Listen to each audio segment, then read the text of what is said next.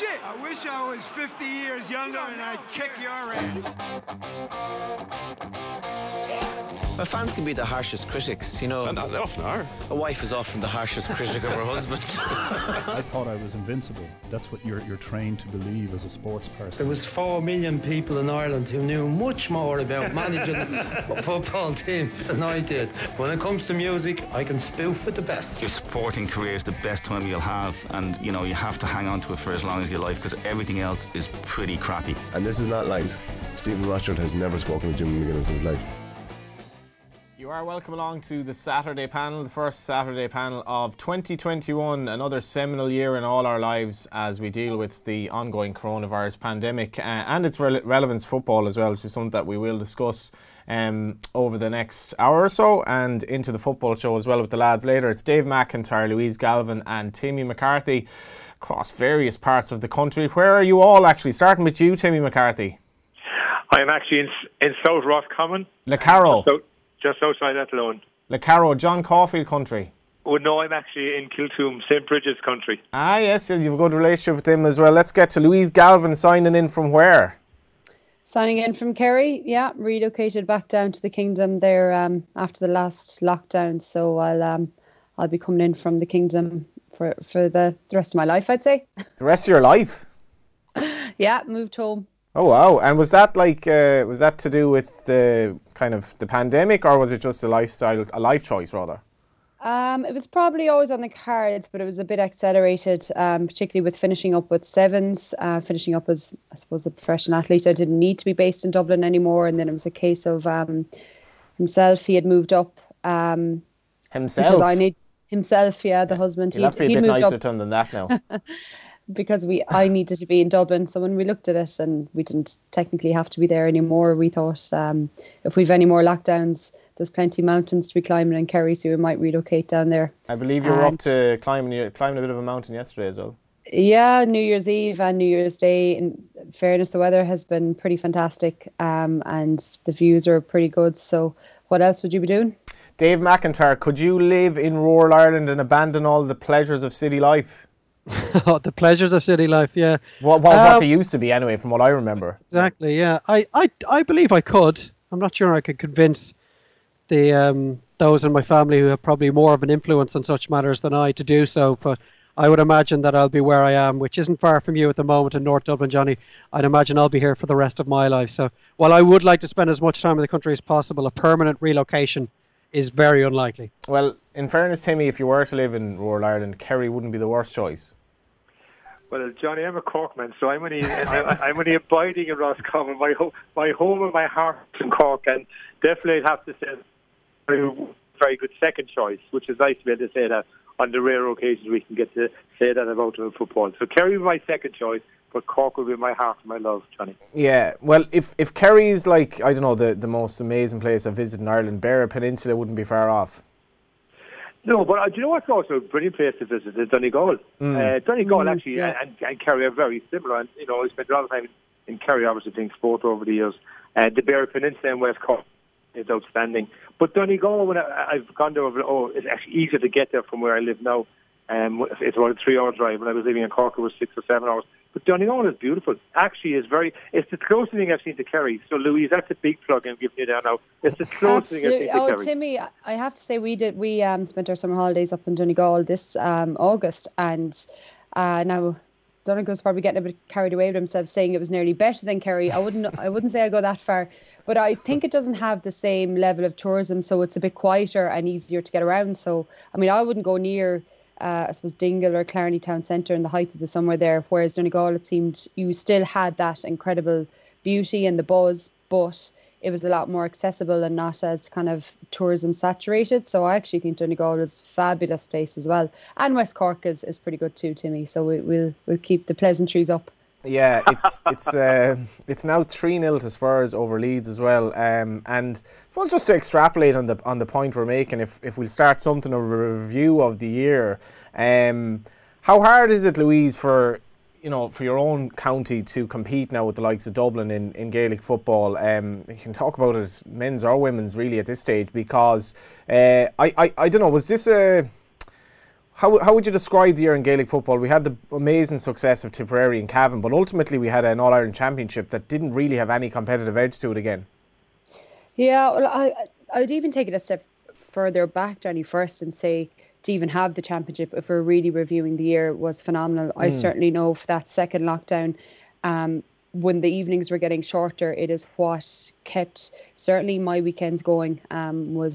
And the amount of games that were live streamed, and I have to say, even the ladies' football started Friday evening games was a really good thing to start. So the amount, just even getting the championships run, and I think we'd only one game, the Sligo Galway game, that didn't go ahead. Like, kudos to the GA, to the LGFA, to the Camogie Association for the amount of games that got ran during the pandemic. But then when we get to the nitty gritty, I mean, we all had the fantastic provincial finals day of Ulster and Munster final day, which were phenomenal. But I guess at the end of it all, like Dublin 6 in a row without ever really being pushed to the pin of their collar, it does strike a little bit of, I suppose, fear into the rest of the counties that are preparing for 2021. But I think to every GA lover, because even at this stage, like, we were living in Dublin, and the crack is even less because it's nearly becoming so routine that they're going to push ahead and get further, to get stronger, that I think even Dub supporters at this stage are starting to feel a bit like, hang on, this may not necessarily be the best thing for the game overall. Well, say, Timmy, when Cork beat Kerry, which was one of maybe it wasn't a great game necessarily, but it was a fantastic victory for Cork. What's the feeling like after that? Because you've beaten the Kingdom, but you know you're not going to beat Dublin. Well, we definitely got away with that game, really, because, you know, Kerry, to me, on the day, I always felt Cork had a chance. I thought Kerry was looking forward. I thought Kerry were a team that was getting ready for future games, not for the Cork game or the Munster final, but for the All-Ireland series, and were caught. And there's no doubt that we caught them on the day. Cork did well. Cork did as well as they could, Johnny, in a very average game. You know, Cork were honest on the day, and they kept going to the very end, and obviously they got a goal in the dying seconds. But I never felt Cork were going to even, you know, progress against Tipperary. I just thought Tipperary had better scoring forwards, and I felt that could be a banana that we would slip on. So, you know, when you look at the All-Ireland series and look at the football this year, right, obviously Dublin won 6 in a row, but I actually believe they're beatable. I'm actually one of the people that believe that Dublin are beatable, but, you know, you have to be able to compete with them for 75 minutes or 77 minutes. And I think Kerry could have done that if they had, you know, got through, you know, the Munsters campaign that really was in their way. And they have the talent, and I think that they have the strength in the squad. But, you know, you have to give Dublin credit. It's a phenomenal record to win 6 in a row, and, you know, they've brought new players in, they have a new manager, but I still believe that they're beatable. And if you look at the 6 titles they've won, okay, in All-Ireland final days, they could have easily lost 2 or 3 of those finals. You know, they could have, I mean, Kerry took them to replay in Mayo, they were 1-point games, like, so it's not that they were blowing everybody out until this year. And I think what happened this year is that, you know, Kerry and Donegal self-imploded during their own journey without getting a chance to have a crack at those. They were the 2 teams that, if you look at it from the outside, had a real chance. Nobody else had. Mayo did okay, but just, you know, need to get, you know, more mental strength to deliver on the big day. But I just thought that Kerry left Páirc Uí Chaoimh. No, as a Corkman, I was thrilled, but they left Páirc Uí Chaoimh with regrets, to say, you know, and a great lesson for all of us in sport. Win what's in front of you. Play the game in front of you, and don't be thinking of the next day, because as Kerry found out in Páirc Uí Chaoimh, there's no next day if you don't do the business on the day that it is, you know. Did you enjoy the championship, Dave? I did. I enjoyed it immensely. I mean, Louise is correct. It was incredible that the GA and the Camogie Association and the Ladies Football Association managed to get the whole thing played and up and running, and that we only did lose the one game. And I know the end point, the ultimate destination, will have left an awful lot of people cold, perhaps even some Dublin supporters. But the journey to that Dublin victory is as enjoyable as I can recall for many years. I think it was because we felt blessed that there was something we could watch in those dark lockdown evenings on a Saturday and a Sunday. I think some of the wins and some of the provincial championship victories that these counties enjoyed made it incredibly memorable. You've mentioned Cork. Louise mentioned that double provincial final success for Cavan and Tipperary on the same day. Mayo coming back and winning another Connacht title. I thought that there were some of those games that would be up there in terms of their results and the shock factor that would be up there with any other year. The fact that we were back to the old school knockout, that those of us who are old enough to remember the pre-qualifier era up till 2001, there was something very special about that as well. I don't think it's here to stay, obviously, and there is a very good reason why the GA looked at the backdoor system. We don't want teams training for 9 months for one game. But ultimately, we ended up in the same place, and it did obviously trigger this debate to which there is probably not one solution. It's a whole multitude of factors that will have to be played into any potential solution, where people are worried about the way things are going with Dublin and the way the county system has been run overall. We shouldn't forget, though, that Kerry should have beaten Dublin last year. It took that extraordinary turnover from Kevin McManaman and that real bottle from Dean Rock to finish off that move on the loop around to force that replay. Mayo will feel they've left at least 2 All-Irelands behind them against Dublin. Kerry will feel they left the 2011 All-Ireland final behind them against Dublin. It could have been such a very different decade. I was discussing with a Mayo man about 2 weeks ago how different this decade may have looked if they'd beaten Donegal in 2012. How many All-Irelands might that Mayo team have come away with? Because ultimately that would have been the kickstart that Mayo so desperately needed. So it isn't just Dublin that have beaten them in All-Ireland finals. So overall, I'm delighted the championship was played. I think it was incredibly memorable for many reasons. But all of those outside Dublin will just point to the end result and think, what was it all about? Well, you mentioned the back door there. I'll go to you, Louise. As a Galway man, the back door would have done us a major service this year, as it did in the hurling. Obviously, gave us a second chance because it lost to Mayo in a toss-up of a game, really, in Pearse Stadium. But the more I watched the championship, the more I enjoyed, because I am a bit of a sop for nostalgia, but I loved that aspect of losing you're out. And as much as you don't want teams, as Dave says, you don't want teams training 9 months, intercounty teams train way too much as it is, when lads should be training with their clubs, and the intercounty thing should be maybe what it was in the old days, where it was a certain part of the year, but the club game was given far more kind of credit than it is now, in the sense of players actually training with their clubs. And if you did go back to the old knockout system, in theory, it would make it a little bit, more, I suppose, random, in that Dublin might get beaten, whilst at the same time for the smaller counties, they wouldn't be in it. But you could look at maybe revising that part of the championship as well. But would you like it to go back to the old way, or is that never going to happen? No, I'm a fan of the backdoor system. And are you a fan of the Super 8s? I like the concept of it. What I'm a fan of is trying things. I don't think, this kind of idea of doing the same thing all the time because that's the way it's always done, that's what I'm not a fan of. So, like, for example, the black card causes a lot of consternation, but at least we're trying it. Or, the mark this year, it creates debate. But what I like is that we're trying to implement new rules to adapt to the game. I think with the Super 8s, if you're a team in Leinster at the moment, if Dublin are going to get beaten, which someday it's going to have to happen, it's not going to happen in Leinster. I don't think it's going to happen beyond that. So if you're one of the other counties in Leinster, then what hope have you got if you draw them in the first round, second round, third round? Whereas at least if you have a backdoor system and you do meet a Dublin early days, well, you still get a bit of a run of trying to create some sort of level of achievement for that year. So I am a fan of the backdoor system from that point of view. Now, where it can work, and I'm not sure if Timmy would agree with me here, but for example, in basketball, there's a cup and a league, and they're run pretty much simultaneously over the season. And the cup is massive, and it's usually played off in January, and it's knockout. But you have a league running all year long, so that teams are still able to, once you're knocked out of cup, even though it is your championship, you still have a league for another 3 months. Now, I'm not saying you're going to restructure the whole thing.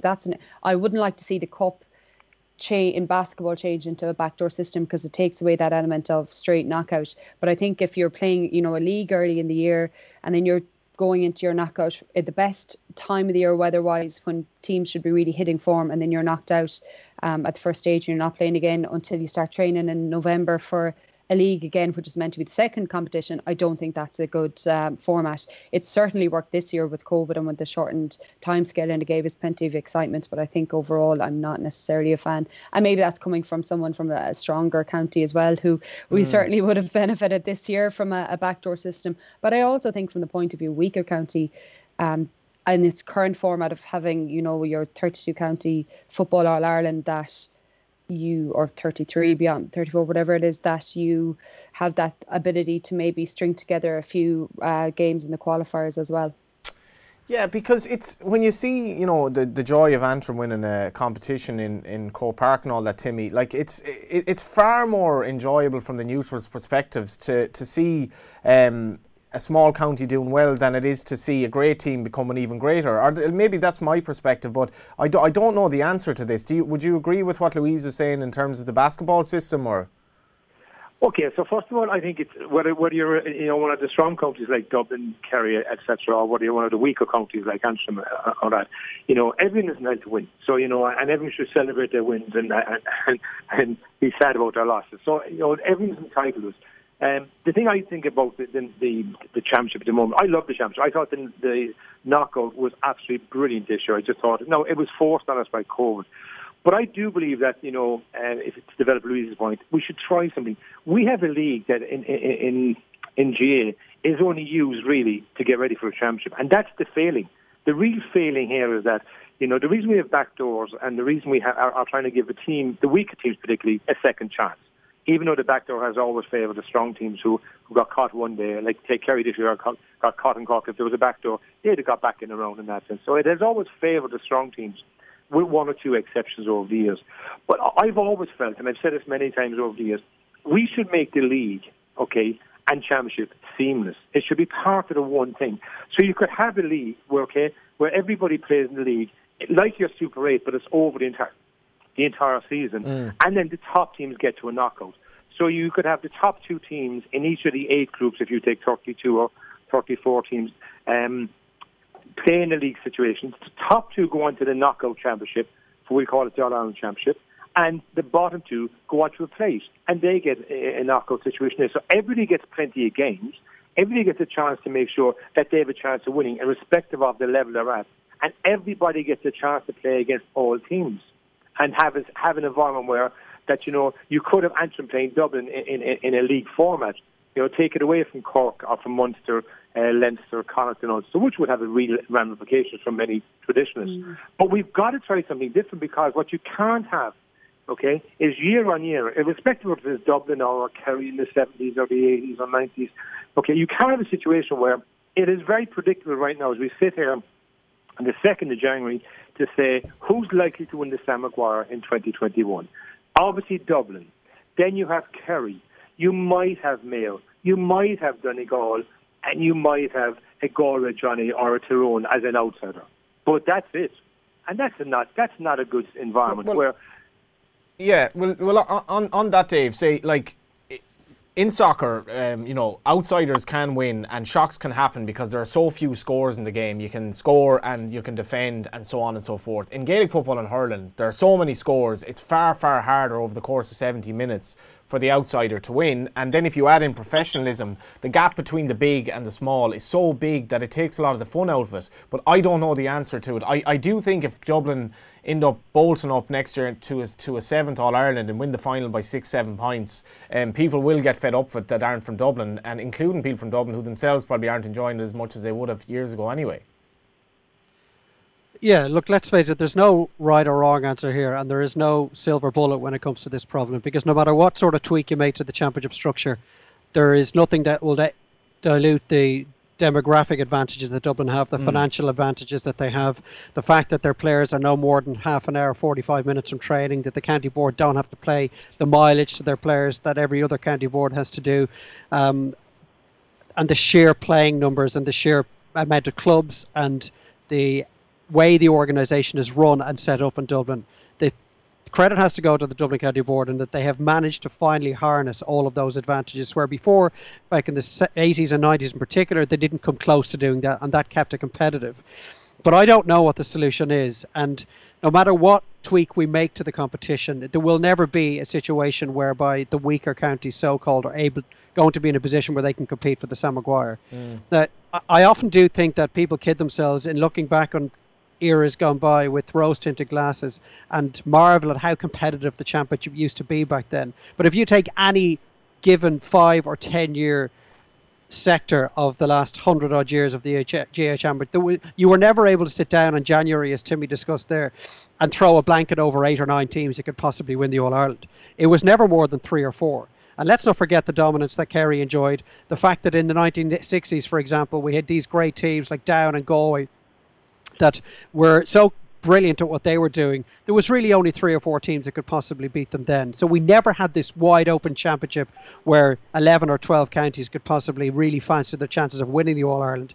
The argument against the provincial championships was a sound one, but what happened on that day when Cavan and Tipperary won the Ulster and Munster championships respectively, that lent some credence to those who felt that the provincial championships still have a role to play in the championship, because with Dublin so prominent as they are, there really is no way for counties to look beyond the provincial championship in terms of winning something. We saw what it meant to Tipperary and Cavan. We've seen how important the Ulster Championship is to Donegal, despite the fact that they've completed in 10 finals over the last 11 or 12 years. It still means a huge amount to these counties. So when Timmy talked about the league and championship running alongside each other, I still think there is a role in some way for the provincial championships, whether or not it's linked to the All-Ireland as a whole, but at least give counties of the ilk of Cavan or Fermanagh, for example, the chance to win something within their own province before you then look beyond it. But we could be here till the cows come home. We have sat in many rooms. Their stakeholders have sat in many rooms over the years trying to devise a system that will bring some level of equality. And there are tweaks that can be made, and you can respread the finances, and you can try and bring other counties up rather than try to drag Dublin down. Yeah. But at the end of the day, a county that has the population of about 1.4 million and 100 senior clubs, you're just never going to be able to dilute the effect that that has on the rest of the country. Well, this is speculative, Louise, but will there possibly be, a fallout from lockdown and from the year that we've just had that, with people working from home, working remotely, that the idea of rural life will appeal to a lot more people, and people may move out of like an extremely expensive capital city, and people might live more in rural areas, or are we totally clutching at straws here in terms of the population movement? Well, I suppose I'm a case in point of that exact happening. I think it will happen. That's not going to change who's going to win the All-Ireland for the next 10 or 20 years. I mean, if you have an inter-county quality player, the chances are they're commuting back from whatever city it is, and it's just the extra difficulties that they have in getting home to play for their local club and county. That's probably what's happening at the moment. What it just means is maybe in 20, 30 years, do you have an increase in the generations that are now living in rural Ireland as opposed to in the cities? I think it is starting to happen. We've seen trends like, I know house prices in the country have certainly gone up in the last while, but whether it's just a drop in the ocean, we're not going to see mass decentralisation, I guess, but we will see a little bit of people starting to move back to their rural counties, but I don't think it's enough to make a mass change, such as, I don't think it's going to hugely change the population of Dublin, to be honest about it. And Dave's right, we could be here till the cows come home. And I take his point. It's not about bringing Dublin down, it's trying to bring the standard of everyone up. It's not about trying to pull them back down, because I, for one, I thoroughly enjoy watching the style of football that they play, the sheer athleticism. And going back about 20 minutes to Timmy's point about how close a lot of the All-Irelands that Dublin won were, I completely agree with you, Timmy, but I think what really stood out for me with Dublin at that stage, and it is a product of probably even their access to strength, to health performance and sports performance and sports science, is their conditioning. Because if you look at any of those All-Ireland finals, All-Ireland semi-finals, 55 minutes in, I bet you they weren't ahead in a lot of those games in that kind of maybe in the first 4 or 5 All-Irelands. But it's in that last 15 minutes, and by the last 15 minutes, I mean from 60 on, pushing into the 75th minute, that's where they pull away. And again, is that the product of, we're talking about these small percentages, the idea is that their players have so much accessibility to high performance strength conditioning. They don't have that same travel commute time. They're not professionals, but they're very, very good at managing themselves, and maybe have a little bit more ability to do that because of the logistical setup, basically. Yeah, of course. Just briefly before we go to the break, Louise, obviously the Dubs ladies winning 4 in a row. Is there a similar kind of whispers of concern in that sphere about where this is going? I think there is. I think it's not as much there wasn't as much of a gap as the Dublin men have at the moment. It's not quite as easy. But, and again, those Dublin girls, a lot of them lost 3 All-Ireland finals in a row before they finally won, and now they have 4 in a row.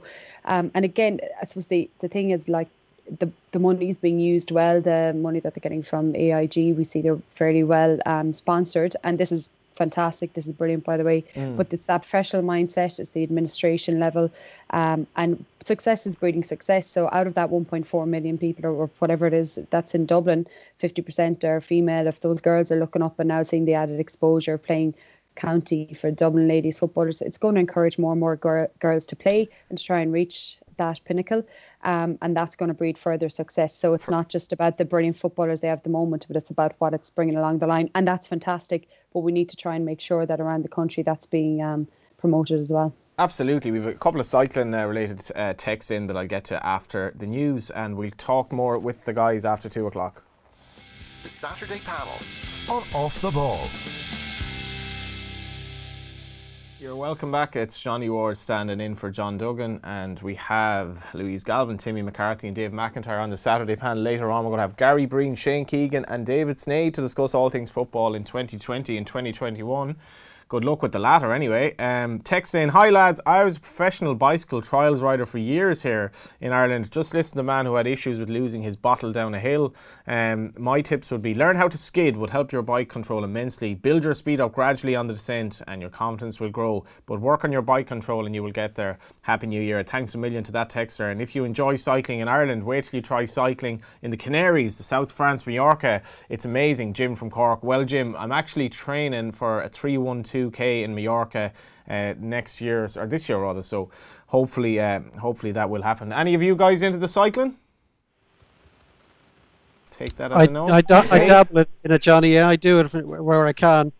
I don't tend to do it too often in the winter, though. I don't trust my control, as that texter was writing, and on the wet roads that you encounter in winter. But yeah, during the drier months, I would get out here and there. Well, I tell you, one thing that I'll just get you on this as well, Timmy. I was one day in December, I think it was early to mid-December, I went out to Sea Point, and I actually wasn't cycling, but the amount of cyclists then got to Sea Point and it was like 3 or 4 degrees and the place was thronged with people jumping in for a swim. What a year we've had. Yeah, it's been a tough year. It's been, and the next part of this year is going to be tough for all of us. And, I mean, we've got to remember people have died, and that's the saddest thing, Johnny. But you know, people are cycling, people are walking. I walk, and I cycle a little, but not competitively, but I walk and exercise regularly, and there's a lot more people out because obviously, we're locked down, and in lockdown, the great thing is that if people abide by the rules, they can travel within the 5 kilometres. But it's a tough time. It is a tough time for us, and I think what we've got to understand is that this day last year, if we were chatting, we never heard of coronavirus. We never thought of the impact of coronavirus. And this time next year, please God, the pandemic will be over if the vaccines work as is expected.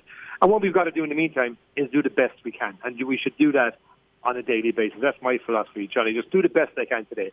Don't be getting worried about tomorrow, worried about 2 weeks' time. We'll deal with those when they come. Just deal with today. And just enjoy today for what today brings us.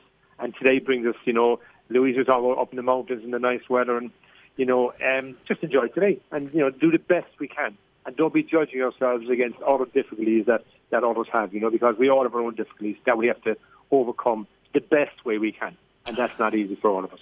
Absolutely, Timmy. And Louise as well, just to, I suppose, to follow on from what Timmy is saying there, the benefits of kind of getting yourself back in tune with nature and doing those things that were maybe, if not necessitated, facilitated by lockdown, you suddenly realise that, or certainly I did anyway, like the consumer lifestyle and all these things we worry about, how we look and the clothes we wear and the money we have kind of slightly goes out the window when you figure out like actually there's a lot more to life than that.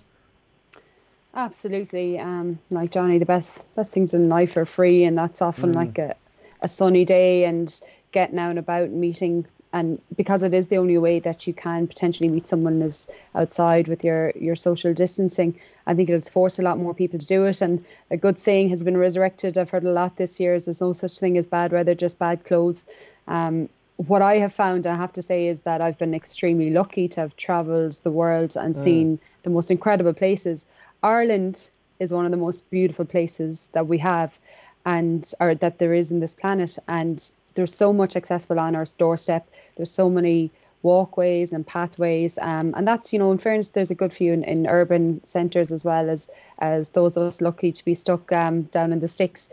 So it has been an opportunity for people, excuse me, and even in terms of families to get out and about and to spend that time with each other and get off the phones, get off the tablets, get away maybe from that level of consumerism. We don't need to keep buying new clothes or new gadgets, because at the end of the day, no one's going anywhere anyway.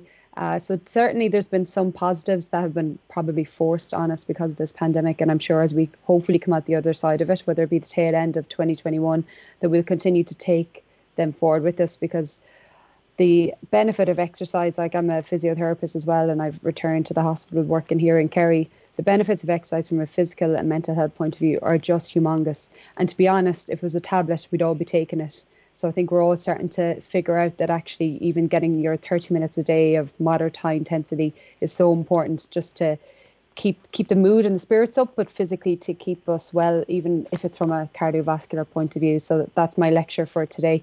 And hopefully we can continue that well into 2021. Yeah, well, to be fair, I couldn't agree more with you there, Louise. Very, very good words. Not so good for Celtic. 1-0 down now at Rangers. Own goal by Callum McGregor after Bitton was sent off. Shane Duffy is on, but he's on a yellow card, and it effectively looks like Celtic's title hopes are somewhat in tatters. I want to get you, the three of you guys, on rugby and where rugby is going into 2021. I guess we can talk from an Irish perspective in terms of the Midland 2020 that the Irish team had. The women's game is all over the shop at the moment because of the repercussions of COVID. But starting with you, Louise, I was very, very, I was sickened really to read, the Steve Thompson stuff later on in the year. And, just it was literally just doing a little bit of a Google search here.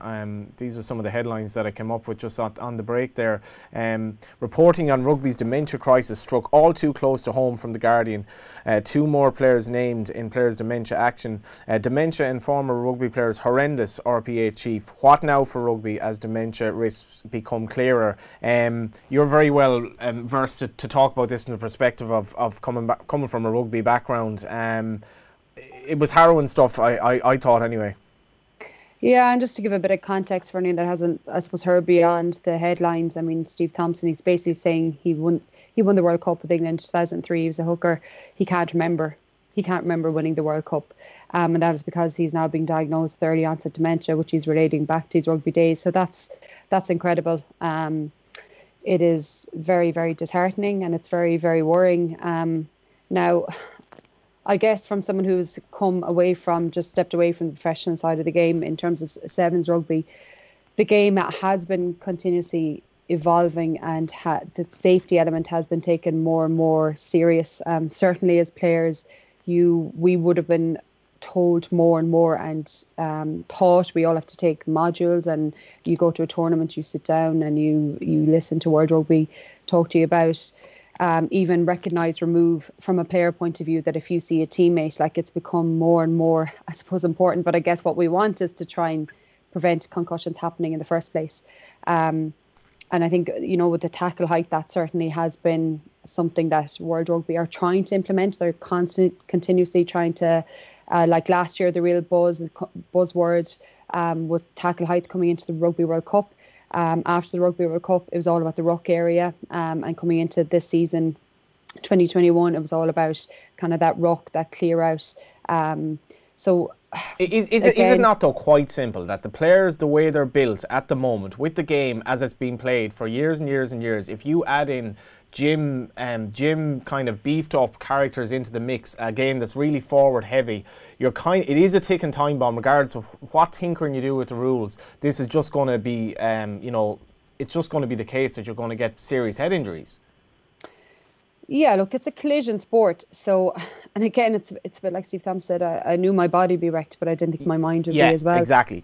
And anyone that goes into it probably expects to a certain extent the level of damage that their body's going to take. But it is, this is new. This is really, really worrying. And it is something that World Rugby are going to have to take a very serious stance on and look at the game, because I mean, what do you put a limit on how big Maro Itoje gets or how powerful he gets? Like, that's not really the answer either, or it's not really, you just can't do that. So Is it going to become a game with fewer players and just become basically more a game for backs than forwards and just take away the competitive, the hard up front stuff? Or what's going to happen? We have that in sevens. We have that in sevens rugby. And to be honest, if you look at World Rugby injury surveillance studies, there are just as many injuries in sevens. Maybe not quite as much head injuries, because you still have very big, strong physical players, and this is male and females, coming at each other, but they're coming at each other at more speed. So the collision, the G-force, versus two props who are bigger but actually not as much speed and not coming from as much of a distance. There's just as many rugby injuries in sevens. It's just they're slightly different. Okay. So I don't think that's the answer, because we have a game for that. We have sevens. I'm not really sure what the answer is, but it's certainly worrying, and the fact that more players are coming out with it. Because I mean, you could always say one person developing early onset dementia, well, is there a family history there? But there's more and more people coming out now.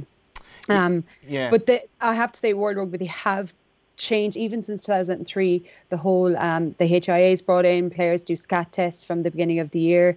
It's very much recognise and remove, and even from a player point of view, as I say, you're very much encouraged. And it has happened in my squad where you say, we've said to the physio, so and so is not right, or they need to be checked out, because I think the message is very much getting across. This is more important than a game. I was talking to a friend of mine, Dave, over the Christmas, and he was telling me about a wedding that he was at, and he said one of the guests at the wedding was an old Irish rugby international, and I think it came to 8 or 9 o'clock in the evening, and he just had to go up to bed because his body was in bits just from kind of standing and mingling with people. Would you like your kids to play rugby? In terms of the games it is at the moment, probably not. I mean, there's so many different aspects to this. The generation of players that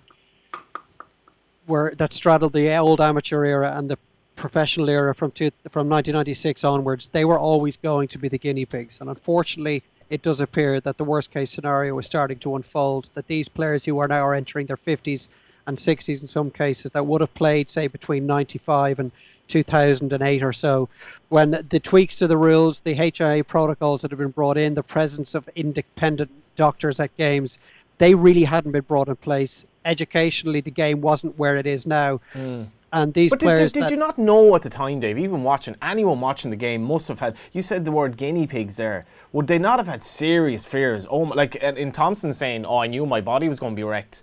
And I always worried about that for players. I wasn't even thinking about the head aspect to it or the dementia potential. Like, did they not somehow have great fears as to where this was going to go?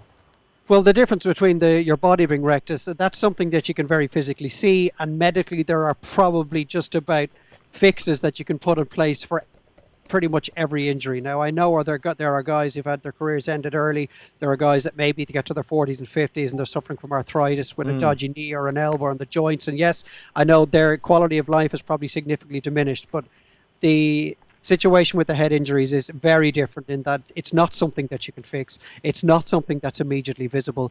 And it's not really something that you can take out of the game unless there's a radical overhaul of the rules.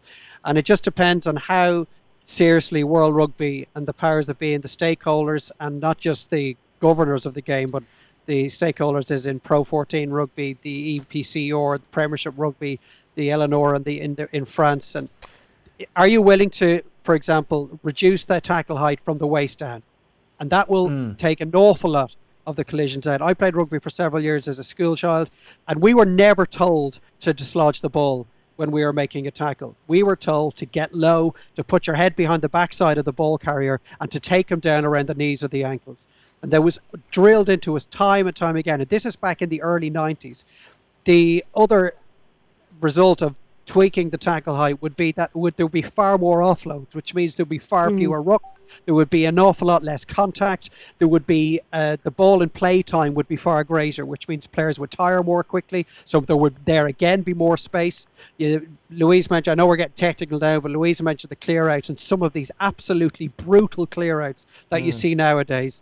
The human body is not designed to play rugby in that sort of an environment. You can definitely tweak the rules to ensure that you reduce the number of rucks and clear outs in that regard. And this situation where we have 8 subs in the professional game is absolutely ridiculous, particularly when you see the 55, 60 minute mark, and you see it an awful lot in French rugby. These gargantuan guys who are overweight, they're not fit, they're only asking their bodies to be able to put another 20 to 25 minutes into it. So you've got tired guys up against these huge men, and that is going to lead, and has done, to significant injuries, where if you have only 3 or 4 subs, the players who start the game are going to get increasingly fatigued. They're not going to be able to put themselves around the pitches to the same extent to the last quarters were the first 3 quarters. There again, more space, more tries, more offloads, fewer tackles, fewer rucks, fewer clear-outs. It's just depending on how radical World Rugby are willing to be. Sticking to the oval ball game very briefly, by all accounts, Duffy's been sent off for Celtic for what was a glorified rugby challenge, really a last-ditch challenge on Moreles, and I'm really looking forward to... he may not have gotten a red card. I think I might have my information wrong here, actually. We've only 1 red card in the game, but I am looking forward to talking about Duffy with the lads later on the football show, just where his future is for Ireland. It's still Rangers 1, Celtic 0, and it's still Tottenham 3. Yeah, Duffy's just on a yellow card, bitten with the red card. It's still Rangers 1, Celtic 0. Celtic have like 2 minutes in extra time and injury time to sort this out. I don't know if you want to come in on this, Timmy. I know you had a son who was a very good sportsman himself, and where do you see the rugby game going? Well, Johnny, I suppose listening to Louise and Dave, I'm glad I played basketball. That's not rugby, but I think we've got to be careful and just highlighting rugby because, first of all, you know, we talk about the physique of people today as against the physique of people like Thompson played 20 years ago, almost like. So, you know, that's a factor. NFL have had this issue, and you know, for many years, they're now saying that 5 of the English teams won the World Cup all suffer from dementia from heading football. So, you know, like there's no doubt that you know we're now putting the human body in a sporting context through things that you know, as time has evolved, it's been asked more and more of athletes and of players. So I think in the rugby sense, I think the challenge is that they've got to make the game as safe as they possibly can, which they're trying to do and tinkering around the edges. But the reality is it's a contact sport, okay? It's like in hurling, they brought in helmets, you know, to deal with the head injuries that were happening there. American football has helmets, but rugby is a contact sport. There's no way around it. And if you want rugby to play it with 15 players, okay, you're going to have contact. Whether you give them 8 subs, 10 subs, 12 subs, you're still going to have contact. And the sad thing is that, you know, sometimes there's a price you have to pay if you want to compete at the highest level. And, you know, Louise has played rugby, obviously, at professional level, so she's no better than any of the rest of us in this conversation. But there is a price you have to pay. And if you decide to play rugby at that level, that's one of the risks that you have to consider maybe part of your journey. And, you know, like Nobby Stiles recently passed away, the rest of the soul. You know, he was diagnosed with dementia. Jack Charlton, they reckon, had dementia. Bobby Charlton was diagnosed. So, you know, it's coming... More technology, advances in medication and medicine is highlighting the fact that sport has impacts on all of us in different ways. Rugby is highlighted right now because of Steve Thompson and the current one. The NFL went through this, and there was lawsuits for many years, and they still kept playing, and they made some tweaks around the edges. So my view in any sport, whether it's basketball, rugby, or Gaelic football, or any other sport, there are actions that have consequences. And obviously in the stronger contact sports, there are bigger consequences and bigger actions that you have to consider. Yeah, James O'Toole in Galway, stalwart of Galway United down the years, who, like Louise, is coming from the profession of the physio and medics. Until the medics have the full permission to make the decision with no consequence to their position, the concussion debate will go on. In colleges in the States, the medical staff have that power. In Ireland, the power lies with the management and player, and that's a big issue. We will have to move on because we are getting into the heart of the show here. I know somebody you want to talk about, Timmy, is Becky Hammond. Now, this is a fascinating one for me because just the idea of female coaches in the men's professional game is just so much in its infancy, and we saw Lisa Fallon being something of a trailblazer at Cork City and moving on to progress her career in England. She's done plenty of media work as well, but this is something that would never have been countenanced, certainly for many years when I was younger. But there's been groundbreaking activity in terms of this coach making it in the NBA. I think this is a brilliant story. So first of all, I came across Becky Hammond for the first time in the 2008 Olympics when she elected. She's American, okay? So she's American born and bred, and played WNBA, was six times All-Star in the WNBA, was considered too small by most of the colleges in high school. So she actually went to Colorado State, which would have been a small college. And then she wanted to play in the Olympics, and the US didn't pick her. So she naturalized Russia and played for Russia in the 2008 games and the 2012 games. So, she was controversial at that point in time, but she went to New York Liberty, and then she went to San Antonio in the WNBA. And she then she wanted to become a coach. And I just saw something that I came across about Becky Hammon before what the development this week was Paul Gasol, Spanish guy, played with the Lakers in San Antonio, brilliant basketball player. He said a point, Becky Hammon can coach in NBA basketball, period. So this week, for the first time in the history of professional basketball in the States, she's assistant coach to Greg Popovich. He got dismissed for 2 technical fouls, so he got ejected in the second quarter, and she acted as head coach. It's the first time in the history of the NBA, and I think it's a brilliant development because, gender doesn't determine whether you can coach. You can coach any sport, in my view, if you have technical and managerial and personal ability to lead people and motivate people and, set strategies. And so I was absolutely thrilled, Johnny, when I read about this week, and I did want to talk about it because I think that it's the first on a really top-class stage, the NBA. I mean, I know Lisa Fallon did it with Cork City, but at a lower level, I would argue, right? This is on the top of the sport in basketball worldwide, one of the second largest sport in the world. And I just think that it should open the door for many more females to coach men's teams, because we coach women's teams, and nobody has an issue with that. Yeah. So I think it's a brilliant move. I think she's an exceptional lady. She was a phenomenal player, and from one or two people I spoke to, she's an exceptional coach. And the fact that she has actually coached a game now will mean that it should open opportunities for more people.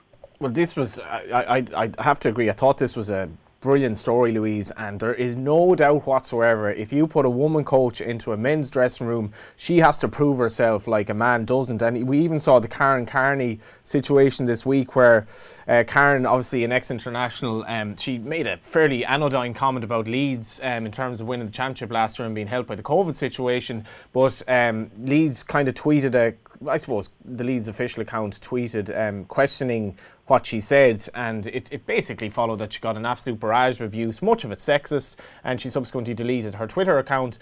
So that's one kind of bad news story in terms of this issue, but the story that Timmy brought up is certainly heartwarming, Louise. Yeah, it definitely is, and very, very encouraging for someone like myself to see that. I suppose 2020 also was the culmination of the 20 by 20 Can't See, Can't Be campaign here in Ireland. And one of the goals of that was to see a 20% increase in obviously participation, but also not just in playing numbers of females, but in board memberships and in coaching. And I actually think they're one of the harder, I suppose, numbers to get to, because you can raise participation numbers easier. But it's very difficult for women to try and break that glass barrier if someone hasn't done it before them. And it has been shown, whether it's in business, whether it's in sport, if when you go into a male dominated environment, if a female has a kind of a manager or a role model ahead of them, they're much more likely to reach that level themselves. So we really do need to see I suppose these women in these roles, and as Timmy said, it's nothing to do with gender. And I think what's important is, when I was reading about Becky, she was saying, well, to be honest, I wish we won. Now they're playing against the Lakers. It was LeBron James' birthday. I think they were pretty much up against it anyway. But that's what it really comes down to. She's just a competitive individual. She's a coach down the line. I hope the more and more we can drop gender, as in, for example, not calling her a female coach, that would be a success from my point of view as well. But even to see someone like her there breaking that glass barrier, so that other people can look up to it, it's huge. And people like Lisa Fallon here as well, doing it from a more kind of an Irish visibility point of view, it's phenomenal. But I think we're seeing a lot more females talking about sport, whether it's on your own platform or in general social media, or the general media. And even when the RTE were announcing their sports programming this year, I think they had 4 kind of main sports anchors and 3 were female, and it's just the way it is. They're three of their main presenters, and they're pretty damn good at their job, so they deserve to be there. But I remember noting things, God, that's actually that's class. Like 3/4 of the main sports anchors in RT are female. That's brilliant. That's phenomenal. It's a sign of the times. 56,114 at Dublin versus Galway in 2019.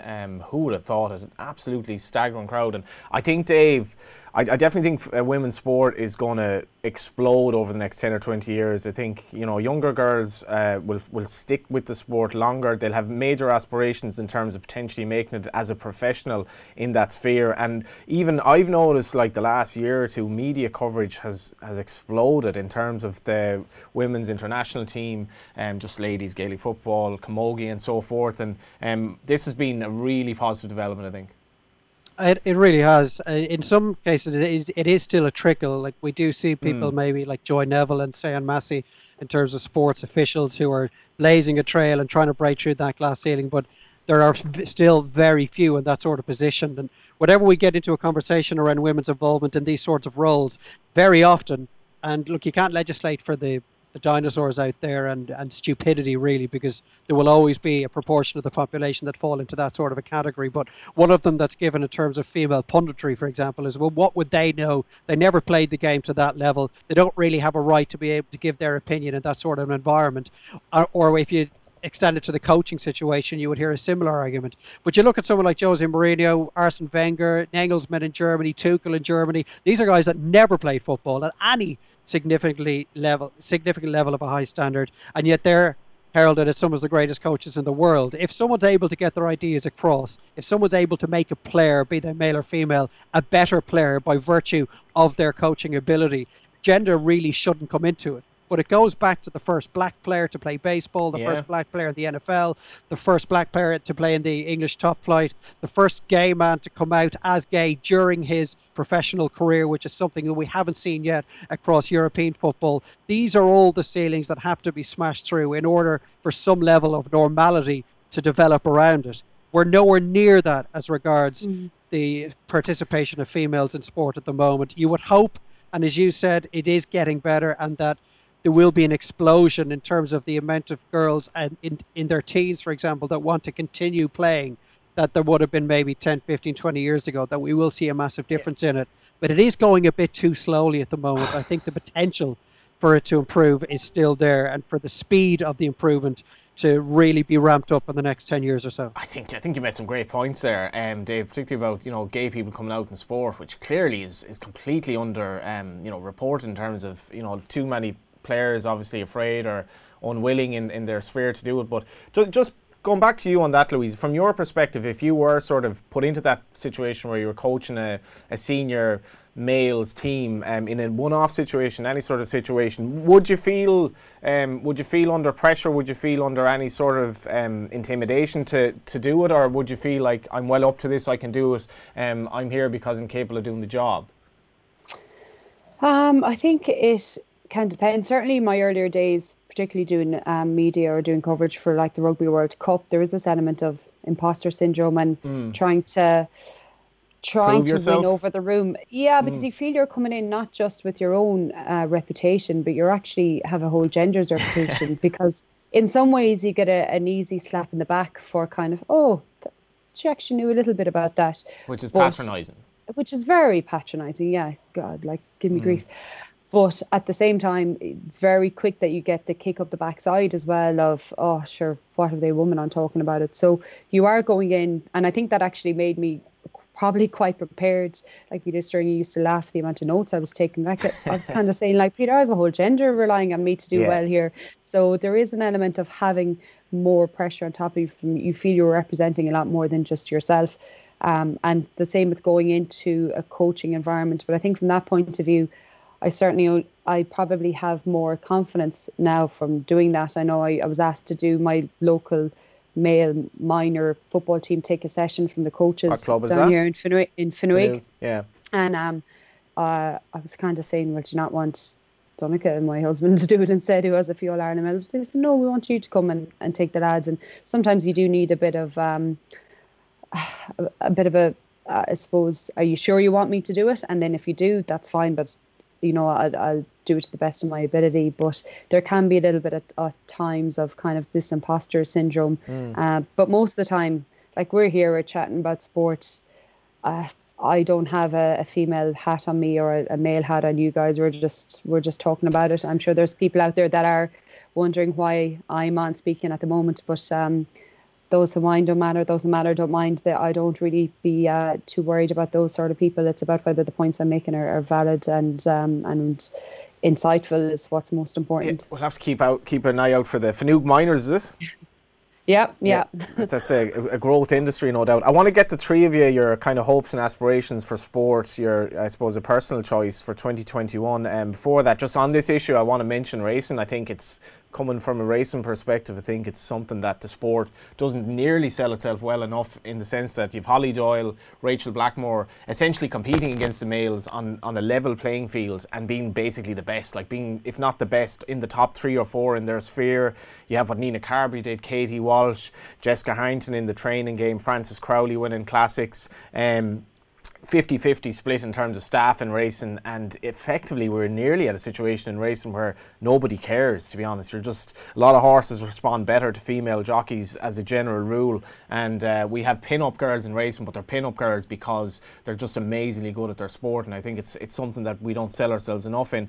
You can't have all counties having the same budget when the population is so disproportionate. Simple idea, the provincial championship is becoming a joke apart from Ulster, so turn the league February to March into the provincials, then make the championship into a Champions League format. 8 groups of 4, so everyone guaranteed lots of games, top 2 into the last 16, etc. Bottom 2 go into a play tournament, very similar to what Timmy was saying. Be good to see random names as opposed to usual games served up. The GA needs to change or people will turn off, and that's Conor in Dublin. We can only speculate as to whether he's actually from Dublin or not. Folks, not enough counties tap into their diaspora. Leitrim did in the 90s with Declan Darcy, memorably. That's an unbelievable story of them winning the Connacht Championship, and Declan Darcy helped them to a Connacht title in 94. With regard to women's GA sport, Cork won 10 titles in an 11-year span. Nobody called them to be broken into 2, 3 or 4 bits, and that is from, I'll just get that text name in a moment. So we're starting with you actually, Timmy, for your hopes for sport, your main hope for 2021. Main hope for 2021 is that the vaccination programme works and that sport, as we know it, returns to what it was pre-COVID. And you know, it's in all sports. For me, I suppose, in individual sport point of view, what I'd love to see is, that Cork would compete again very seriously, which I do believe they will in the hurling, and that we progress out of Division 2 in the football. Dave, rather? Well, in a general sense, I really just want to see crowds back at games. And I think anyone who watches sport, goes to see sporting events, love their sport, just desperately wants to see an end to the empty stadia. But in specific terms, I really want the Republic of Ireland men's team to score a goal.